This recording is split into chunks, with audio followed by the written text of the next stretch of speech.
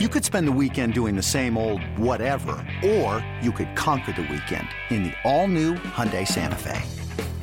Visit HyundaiUSA.com for more details. Hyundai, there's joy in every journey.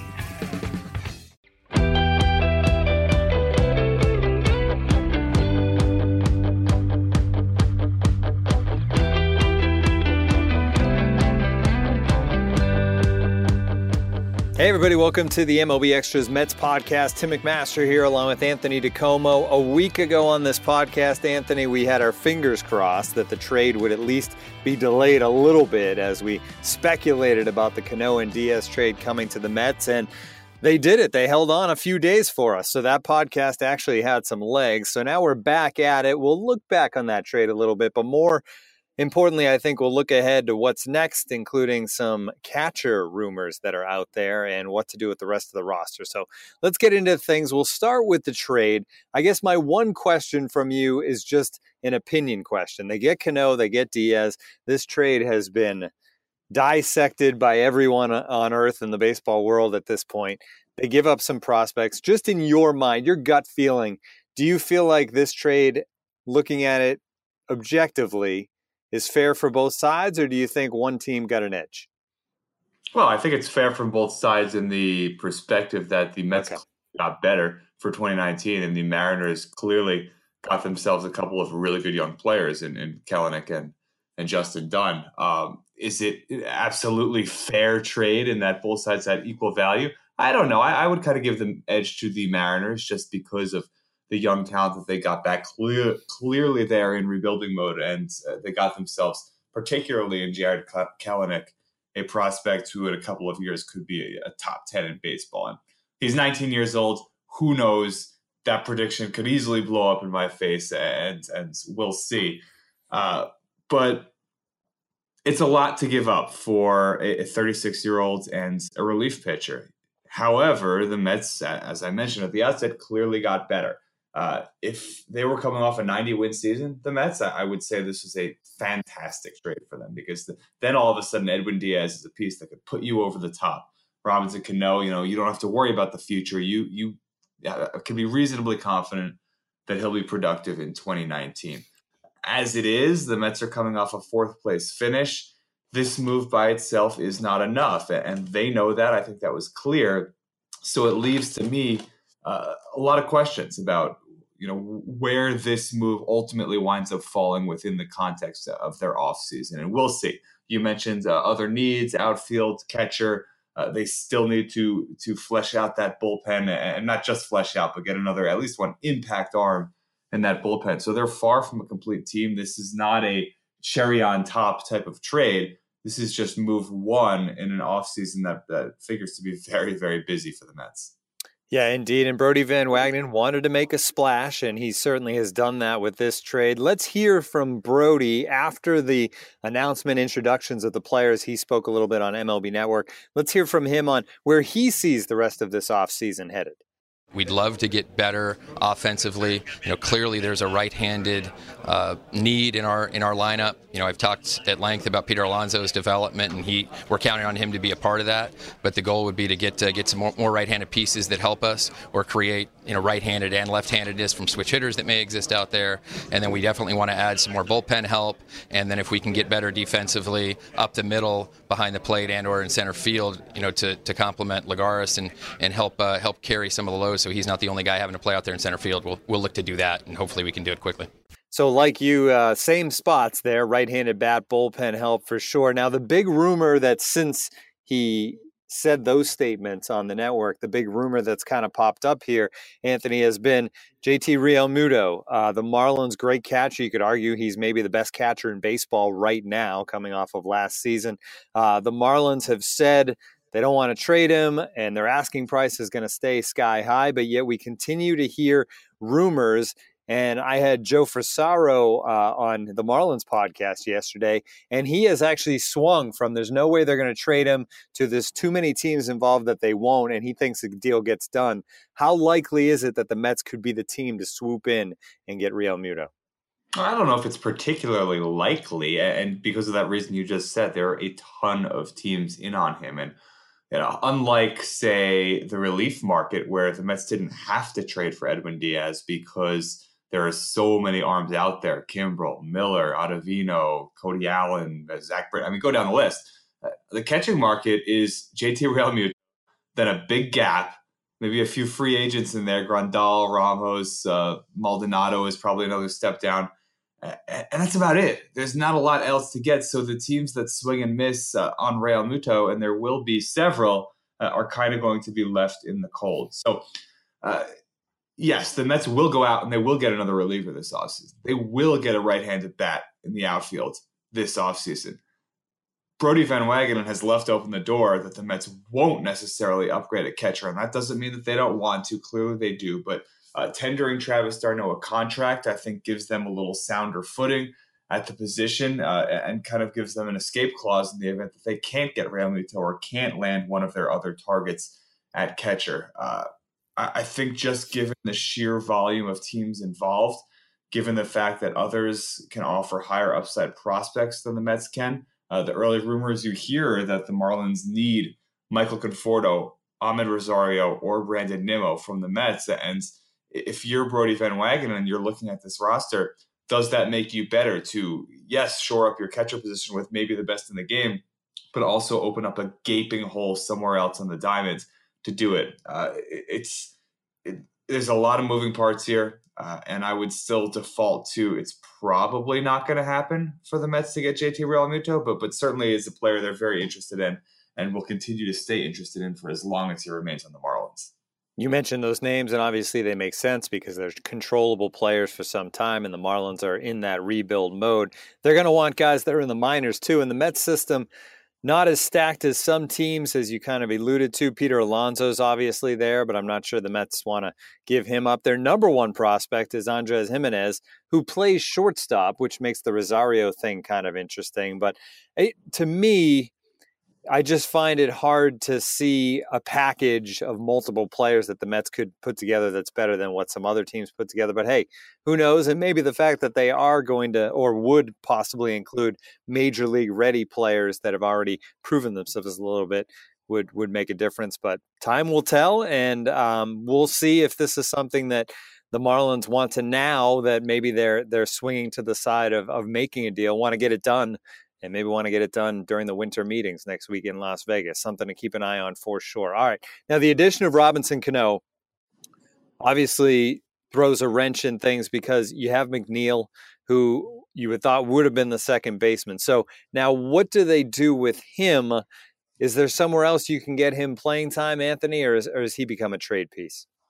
Well, he could still be a trade piece, but the Mets have been very vocal in saying how much they like Jeff McNeil. So it's maybe that's posturing, and yet he does snugly fit on their roster, particularly now with Wilmer Flores gone. I understand McNeil's left-handed, Flores is right-handed, but McNeil can kind of fill that role as a guy who can start all over the diamond, as a guy who can come off the bench. So just for example, on opening day, Peter Alonso, despite what the Mets front office is saying publicly, is probably not going to be on the opening day roster. You hold him down for a couple of weeks, you get an extra year of team control.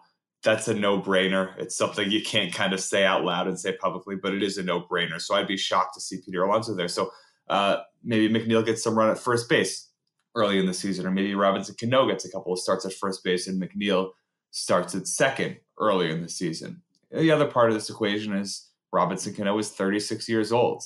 Maybe he's capable of still playing 150 games per year, but even if he is, that's probably not the smartest operating procedure for the Mets, who would be better served giving him some days off, keeping him fresh, keeping his legs fresh and that bat fresh, maybe not starting him all the time in day games after night games. So, that's another way to get McNeil in the lineup. At third base, call a spade. Todd Frazier's coming off a underwhelming year for him after signing that 2-year deal. And that's not to say he can't or won't be better, but he certainly does not have a hammerlock on that job over at third base. So I suspect McNeil will get some starts over there as well. Mickey Callaway even threw out the option of putting Jeff McNeil in the outfield, and I'm not sure that's more than a break glass in case of emergency situation, but you do see how there are opportunities around the diamond for McNeil. And then, of course, injuries do pop up and other chances will surface. So I guess the takeaway is let's not all rip our hair out and say, how could this guy who hit 330 last year, sixth in Rookie of the Year voting, how can you just stick him on the bench? Sticking him on the bench does not necessarily mean he's not going to play. I think the Mets will certainly find ways to get him in the lineup on a pretty regular basis. Teams love having super utility players these days too. So if he could play a little outfield and add that to the resume, that's one more thing you can do with McNeil. So the Syndergaard trade rumors, is it fair at this point with the trade for Diaz to solidify that bullpen that we can just put those to rest? I mean, this team is clearly going for it, and trading your number 2 starter is not a good way of going for it. Yeah, and Brody Van Wagenen and Jeff Wilpon both have said publicly now that it would have to be some transcendent type of deal for the Mets to trade Noah Syndergaard. And obviously that makes sense. He's an irreplaceable talent. Syndergaard is. It would be difficult to trade him. And even if you get another starting pitcher back or sign a free agent or anything like that, it would be difficult to replace him. The Mets, if anything, need to add starting pitching depth this winter. If you take Syndergaard out of that mix, all of a sudden you're looking at DeGrom, Wheeler, Matz, and then a whole bunch of question marks. And not that other teams don't have question marks in the middle, back of their rotation, but the whole point of portraying the Mets as contenders is that they have this dynamic relationship. And if you take a big chunk out of it to fill some other needs, then all of a sudden your rotation is not any better than anyone else's, despite having the Cy Young winner at the top. So I think the Mets realize all of that. And while they're not completely closing the door on trading Noah Syndergaard, it sounds almost certain that Syndergaard will be back in Flushing next season. One more question for you, and it's just about the division as a whole, the National League East now. I think the lone division in baseball where 4 teams are going for it, and those 4 teams so far this offseason have kind of dominated the narrative. The Nationals going out and getting Patrick Corbin. The Phillies, obviously, the trade this week for a shortstop and Gene Segura, and they've been in on all the free agents. The Braves are the defending division champions and should only be better. I mean, this is going to be a lot of fun next summer, Anthony. I think the Marlins are going to have a tough time competing, to be honest with you. But I'm not sure there's another division in baseball where you have 4 teams who are all clearly in go for it mode, and obviously all 4 are not making the playoffs. So it has the potential to be a really, interesting and fun pennant race that could come down to the final weeks of the season. And the other part about it is, for a lot of the past years, even in 2015, 2016, I don't know if you remember Sandy Alderson's famous proclamation, I believe in 2014, was that he considered the Mets a potential 90-win team. And that's always kind of been the benchmark that this front office has tried to achieve. 90 wins. If we get there, we're going to be in the mix. I'm not sure 90 wins is good enough anymore, at least not in the NL East. You have all these, we're in the age of haves and have-nots in baseball, teams that are going for it versus teams that are building for the future. And because of that, you kind of have a little bit more of a divergent arc where there's a bunch of teams. You see all these 100-win teams last year in baseball, and then a bunch of teams at the other end of the spectrum that are losing 100 games or at least coming close to it. So maybe 90 wins isn't good enough anymore. I just think you're going to win a division or at least come close, get a wild card spot. Maybe you need to be thinking more along 95 wins, something like that. Jeff Wilpon at the Robinson Cano press conference said that his analytics team believed the Mets went from about an 83, 84 win team to about 88 to 90 with the trade.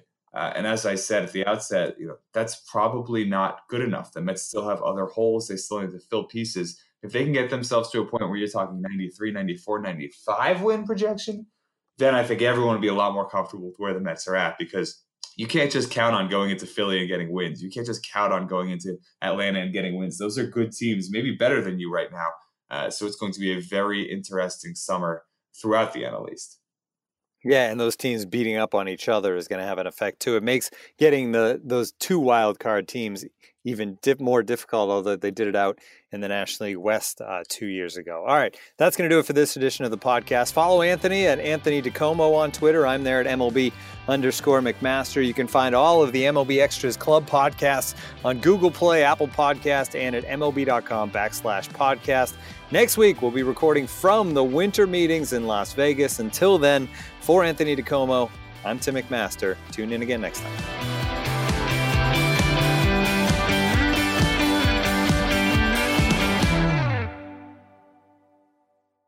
Hey, Rob Bradford here. You guys know I'm always up for a good MVP story, and one of the best stories is Wasabi Technology. Wasabi is the world's hottest cloud storage company, and it's become the go-to provider for professional and collegiate sports teams, including 20 Major League Baseball teams like the Red Sox and NHL teams like the Bruins and Vancouver Canucks. Even the Liverpool Football Club is getting in on the Wasabi action. So, why is Wasabi the MVP? Well, Wasabi was purpose-built to free businesses from skyrocketing storage costs and unpredictable transaction fees that the Amazons of the world are charging. In fact, Wasabi is up to 80% less than those hyperscalers and doesn't charge a cent for businesses to access their data. From Wasabi's AI-enabled intelligent media storage, Wasabi Air, to the industry's only cloud storage service with triple protection against cyber criminals, data deletion, and ransomware, Wasabi's taken the lead in driving innovation in data storage and helping sports teams to unleash the power of their data. Wasabi, another Boston-based championship team.